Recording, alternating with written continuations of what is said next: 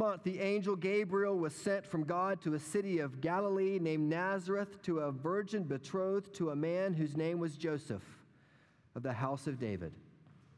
And the virgin's name was Mary, and he came to her and said, "Greetings, O favored one, the Lord is with you." But she was greatly troubled at this saying and tried to discern what sort of greeting this might be. And the angel said to her, "Do not be afraid, Mary, for you have found favor with God. And behold, you will conceive in your womb and bear a son, and you shall call his name Jesus. He will be great and will be called the Son of the Most High, and the Lord God will give him the throne of his father David, and he will reign over the house of Jacob forever and ever, and his kingdom there shall be no end." And Mary said to the angel, "How will this be, since I am a virgin?" And the angel said to her, "The Holy Spirit will come upon you, and the power of the Most High will overshadow you, and therefore the child to be born will be called Holy, the Son of God. And behold, your relative Elizabeth in her old age has also conceived a son, and this is the 6th month with her who was called barren, for nothing will be impossible with God." And Mary said, "Behold, I am the servant of the Lord. Let it be to me according to your word." And the angel departed from her. Now you can join with me in verse 39. In those days, Mary arose and went with haste into the hill country to a town in Judah, and there she entered the house of Zechariah and greeted Elizabeth. And when Elizabeth heard the greeting of Mary, the baby leapt in her womb. And Elizabeth was filled with the Holy Spirit, and she exclaimed with a loud cry, "Blessed are you among women, and blessed is the fruit of your womb. And why is this granted to me, that the mother of my Lord should come to me? For behold, when the sound of your greeting came to me in my ears, the baby in my womb leaped for joy. And blessed is she who believed that there would be a fulfillment of what was spoken to her from the Lord." And Mary said, "My soul magnifies the Lord, and my spirit rejoices in God my Savior. For he has looked upon the humble estate of his servant. For behold, from now on all generations will call me blessed. For he who is mighty has done great things for me, and holy is his name. And his mercy is for those who fear him from generation to generation. He has shown strength with his arm, and he has scattered the proud in the thoughts of their hearts. He has brought down the mighty from their thrones and exalted those of humble estate. He has filled the hungry with good things, and the rich he has sent away empty. He has helped his servant Israel in remembrance of his mercy, as he spoke to our fathers, to Abraham, and to his offspring forever." And Mary remained with her about 3 months and returned to her home. This is the word of the Lord. Thanks be to God. You may be seated, please. Advent is a season of the church that takes us from anxiety to anticipation to adoration. In the midst of Christmas season, when the trees go up and the lights blaze around Owasso and around Tulsa, all of our shopping centers are lit. We have our lists to do, our decorating to get done, and we start hurrying to get everything ready for Christmas. We've got lists to check off, gifts to buy, online shopping to do, places to be, things to have done, things to be decorated. We have in-laws coming to visit. And somewhere along the way, no matter how earnest you might be, somewhere along the way, we lose the point of Christmas, which is, of course, the birth of our Savior, about which this first song sings about. And Mary had every reason to miss Christmas. I mean, she didn't even intend to be there. And in Mary's song, you have brought out of the Magnificat, the words in Latin that begin her psalm, "Magnify the Lord." You have in these words a sense of my own heart's journey during Advent, and I bet your heart's journey as well, from anxiety to anticipation to adoration. That's where the song takes us. So let's look at those three things briefly together. First, anxiety. Look at verse 27. You may have heard me read it. If you have a Bible with you, you can look at it. It's not in your bulletin, but I will reread it for you. When Gabriel arrived and he visited Mary, he came to a virgin betrothed to a man, and he said, "Greetings, O favored one, the Lord is with you." And verse 29 says, "And she was greatly troubled."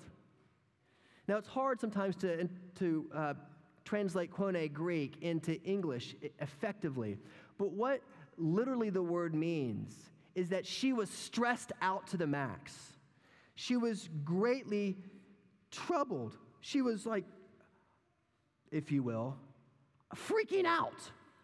The same way that you might be if an angel came to you. Now, this angel, we all know, is named Gabriel, the text tells us, had a niche of delivering very special messages to people. He had come just a few months before this to Elizabeth, her cousin, and delivered a similar message. And did you know that 700 years before that, in Daniel chapter 8, beginning at verse 21, and then in chapter 9, he gives a message to Daniel. And it's interesting to do a study on the similarities between the messages that he gives to Daniel, he gives to Elizabeth, and he also gives to Mary. And if you're in a community group, you'll ask that question together and dig into God's word and explore that. But here Mary receives the most shocking news of her life. And essentially the message was this: Mary, I'm going to ruin your life. You're going to be an unwed, pregnant woman in a society where you will be an outcast. You will be forced to live in poverty. You will probably not be able to enter into the temple the rest of your life in the outer courts. You might not even in some towns be welcomed in the gates. Mary, I am Gabriel. I have a message for you. And blown away by the shock of this message, Mary absorbs this blow only because of the absorption of the awareness of God's tremendous love for her. How about you? Some of you have been shocked with pregnancies you may not have wanted or sooner than you anticipated, jobs you may not have anticipated losing, situations in your life that changed on a dime. And Mary is helpful to me because Mary, I guess it's safe to say that Mary kind of, she kind of semi-submitted to Gabriel. She half-consciously said, I will be your servant, your doulos, I will be your bondservant. And I say that she kind of half-submitted to it because she really didn't exactly know what she was submitting to. And sometimes we get messages from the Lord or we read God's word, it tells us to do something, and we don't really know why, but we submit. That's sometimes the best we can do. We don't have reasons for why we should do it, but God's word says we should do it. In this case, Gabriel said, I am coming to, you're going to bear a child, and she submits. And I say that it sometimes is the best that we can do because you know that from your own experience, as do I. Sometimes we obey the Lord, not knowing the reason why, but we do. And the reason why I think she kind of halfway submits is because she didn't really get it. Gabriel almost implicitly, certainly, maybe almost directly, he kind of says, you know what? Hey, go see your cousin. He doesn't directly say go see Elizabeth, but it's implied in the text. Go see Elizabeth. And so it says that Mary went in a hurry. She went in haste to go see Elizabeth. And I think there's something very, very important for us, particularly in our culture here, that when we receive a word from the Lord, as it were, when you read the Bible, and you feel like God is speaking to you in a very direct, very personal way, there's something instructive here because what did Mary do? She took this news and she went off by herself and said, aha, I have a word from the Lord. No, that's not what she did. She immediately took it and went to see someone else. She went to see her cousin. And I think by way of application for us, it's very important for us to know that when you receive words from the Lord, when you understand God's word, when it comes to you, the Lord intends to speak to you through the community of faith. And here Mary had every reason. She had had a visit from the angel in heaven to take that and just say, yes, I am now the mother of the Savior of the world. And she could have gone to Elizabeth and said, big cousin, older cousin, little cousin is here. I am the mother of your Savior. Bow to me. But Mary didn't do that. She goes to Elizabeth with a sense of she's perplexed. She doesn't fully comprehend, and it's not until Elizabeth breaks into this amazing, high and lofty Trinitarian theology over her baby cousin that it lands on her what is going on. And Elizabeth helps move Mary from anxiety to a sense of anticipation. I mean, don't you see that in the text? It says, Elizabeth says to her, blessed are you among women, and blessed is the fruit of the womb. Why would it be granted to me, little cousin? They grew up, little cousin. She lifts her up. She obviously is, in a sense, showing her reverence and respect. And when Mary sees her older cousin showing her that kind of respect, it lands on her. It falls on her. Which is why it's important for us to be in community groups. We're not trying to be in community groups because we don't think you can make friends on your own. We want you to be in community groups to have spiritual friendships so that when you're reading God's Word or when you feel like the Holy Spirit has spoken to you, you can take that to the community of faith and you can say, this is what the Lord said to me. And let me take this one step further. Some of us grow so anxious about what we should be. We want to be a doctor, or we want to be an attorney, or we want to be a teacher, or we want to be an engineer. And for some of us, those are good questions to ask, particularly high schoolers as you start heading into college. But sometimes those questions can utterly confuse and perplex us and tie us into knots because we don't have the kind of self-perception to really know until we've exposed ourselves to the community. And they can, students, please hear me, they can weigh in on that question. So that when you just get busy serving other people, people will come around you and say, you know what? You're such an amazing teacher. Or you've got the mind of an attorney. Or you've got the compassion of a physician. And the community can help you begin to understand your gifts in ways that you by yourself can't. One pastor, British pastor John Stott said this. He said, we need the humility of Mary. She accepted God's promises. We also need Mary's courage. She was so completely willing for God to fulfill his purpose that she was ready to risk the stigma of being an unwed mother, of being thought an adulteress herself, and of bearing an illegitimate child. She surrendered her reputation to God's will. And I sometimes wonder, Stott writes, if the major cause of much theological liberalism is that some scholars care more about their reputation than about God's revelation. Finding it hard to be ridiculed for being naive and credulous enough to believe in miracles, they are tempted to sacrifice God's revelation on the altar of their own respectability. I do not say this, Stott writes, lightly, but I say this as one who has been tempted with the strength of this temptation myself. Friends, if there's anything that Mary teaches us, she teaches us that the way that you have anxiety, you get out of anxiety, is you bring that anxiety into the community. Nothing lives in the dark. Bring it into the light.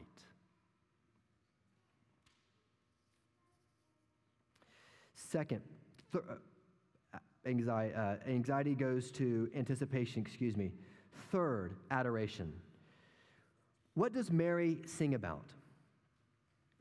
Well, she sings a little bit about me, and she sings a lot about he. Look at the song itself. Look in verse 47. It says, my soul magnifies the Lord. My spirit rejoices in God, my Savior. And then she launches into a whole bunch of clauses in Greek about he, what he has done, what God has done, which is the perfect Christmas carol.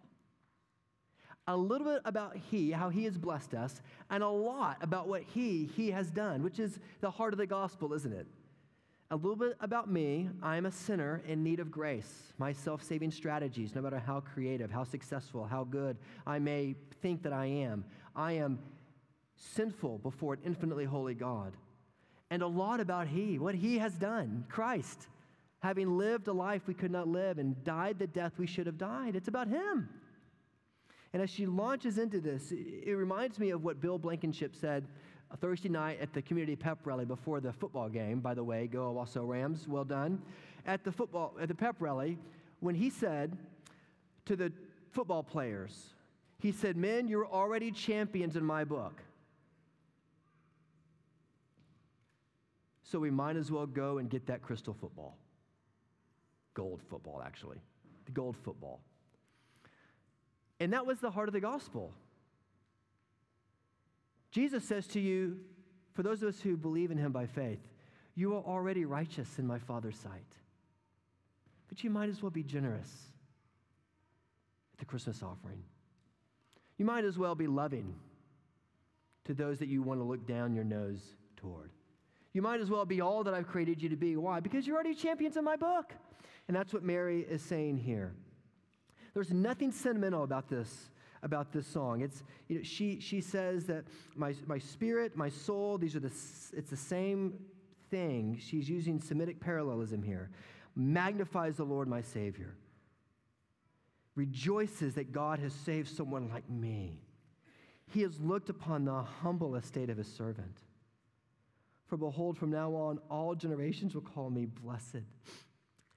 Which is interesting. If you grew up Catholic, you love that verse. There's something for Protestants and Catholics in this song, frankly. Because Catholics tend to raise Mary higher than Scripture raises her. And frankly, Protestants might try to actually put her down, perhaps lower than Scripture praises her. Because she should be modeled. She's an amazing example of humility and of courage, isn't she? So Catholics and Protestants have something to learn. Protestants, you need to read this verse carefully. Behold, from now on, all generations will call me blessed. Mary is an amazing example of faith and humility and courage, isn't she? But Catholics also need to recognize what she says about herself in verse 47. My soul rejoices greatly in God, my Savior. Perfect people don't need a Savior. So it's helpful for Catholics to recognize where Mary falls in redemptive history, and it's helpful for Protestants to see where Mary falls in redemptive history. She is an amazing woman that we should see as one who bore the Lord Jesus Christ and points in herself, in her humility, in her courage, to the Savior as well. Mary is utterly unsentimental about it. Notice what she says. She says, he has done mighty and great things for me, and his mercy is for those who fear him. He has shown strength with his arm, verse 51. He's scattered the proud in their thoughts. She cuts to the quick. There's nothing sentimental about it. Like all these sentimental Christmas songs that we sing, like, I'm dreaming of a white Christmas, like the one we had in Jersey. They got really muddy at the next day, and you had to shovel your sidewalks. I mean, it gets sentimental. Or what's that Christmas carol give me a home where the buffaloes roam, where the deer and the antelope play. I mean, they're out there like killing each other, and we'd say they play. I mean, these sappy Christmas songs they're so sentimental. But this first Christmas carol is not. She says, you lift up the poor and you bring down the mighty. That the first Christmas carol reverses the world's values. It shows us the way that the gospel shows a personal revolution. My soul magnifies the Lord. I rejoice in God, my Savior. I am a sinner in need of grace. There's a personal, psychological, spiritual revolution from Mary. She gets it. And then there's also an external revolution, that the kings, the mighty ones, are brought down. The middle class and the rich are brought down, and the poor are lifted up. Which reminds us that the gospel levels the cross is level. Before the foot of the cross is level. Rich, poor, it is level. And Advent becomes a time where you and I need to check our cultural biases about those people that we think that we are better than. I mean, you do know, sociologists have documented this fact, that it is the poor who get the gospel faster than the middle class. They understand their brokenness in a way that we with our Pottery Barn couches. Do not. Where are the poor in Owasso? They are far more places than you and I think. And if you have eyes to begin to see where they are, and as we communicate to you where they are more and more with opportunities of how to serve them, pray that the Holy Spirit might give you the opportunity to interact, to love, and encourage them. They're in our church. They're here, right here. And the gospel does not allow us to look down our nose at anyone. This is the story of many of the great shows that we like to watch, like, the old 80s comedy Trading Places, or like Curly Sue in the early 90s, that great movie. Or recently, there's a movie that just came out about a man named Ron Hall, who's an international art dealer from Fort Worth, who was working at the Fort Worth Union Gospel Mission and befriends a man named Denver Moore. And Denver Moore, this poor homeless man in Fort Worth, saves Ron Hall's marriage to his wife, Deborah. And they write a book, and it's called The Same Kind of Different as Me, which was recently made into a movie. So Christians get to look at other people and say, you're the same kind of different as me, regardless of race or economic status, regardless even of faith. And in that, we long to tell them about the gospel and help them see the joy that comes to us in Christmas. Advent moves us from anxiety, where Mary was, stress to the max, to anticipation in the community, anticipating together what God is going to do, as Mary was with her cousin Elizabeth, to a point where she speaks less about me and more about what he has done to make everything new. And that reverses the world's values. It starts with a personal revolution. You understand your need for a Savior, and it moves out to your generosity toward the poor. And it confronts you with those people that you, perhaps for a long time, have looked down your nose toward. Mary grabs onto the wind of God's grace. And winds, as you know, can either throw you into the rocks, or if you hoist your sail, they can carry you across the high seas. Anxiety, anticipation, adoration. That's our heart's journey during Advent. Where are you on that journey? That's the journey of a Christian. Look at Mary. And as you look at Mary, see her Son, your Savior, who blows the winds of his Holy Spirit your direction, and it will either cast you into the rocks as a sinner with no leg to stand on, or you will hoist the sail of faith and it will carry you across the high seas. Anxiety, anticipation, adoration. That's our journey over these next 4 weeks. Are you ready for it? See your Savior. See his love for you. He has come to you. Do not harden your hearts.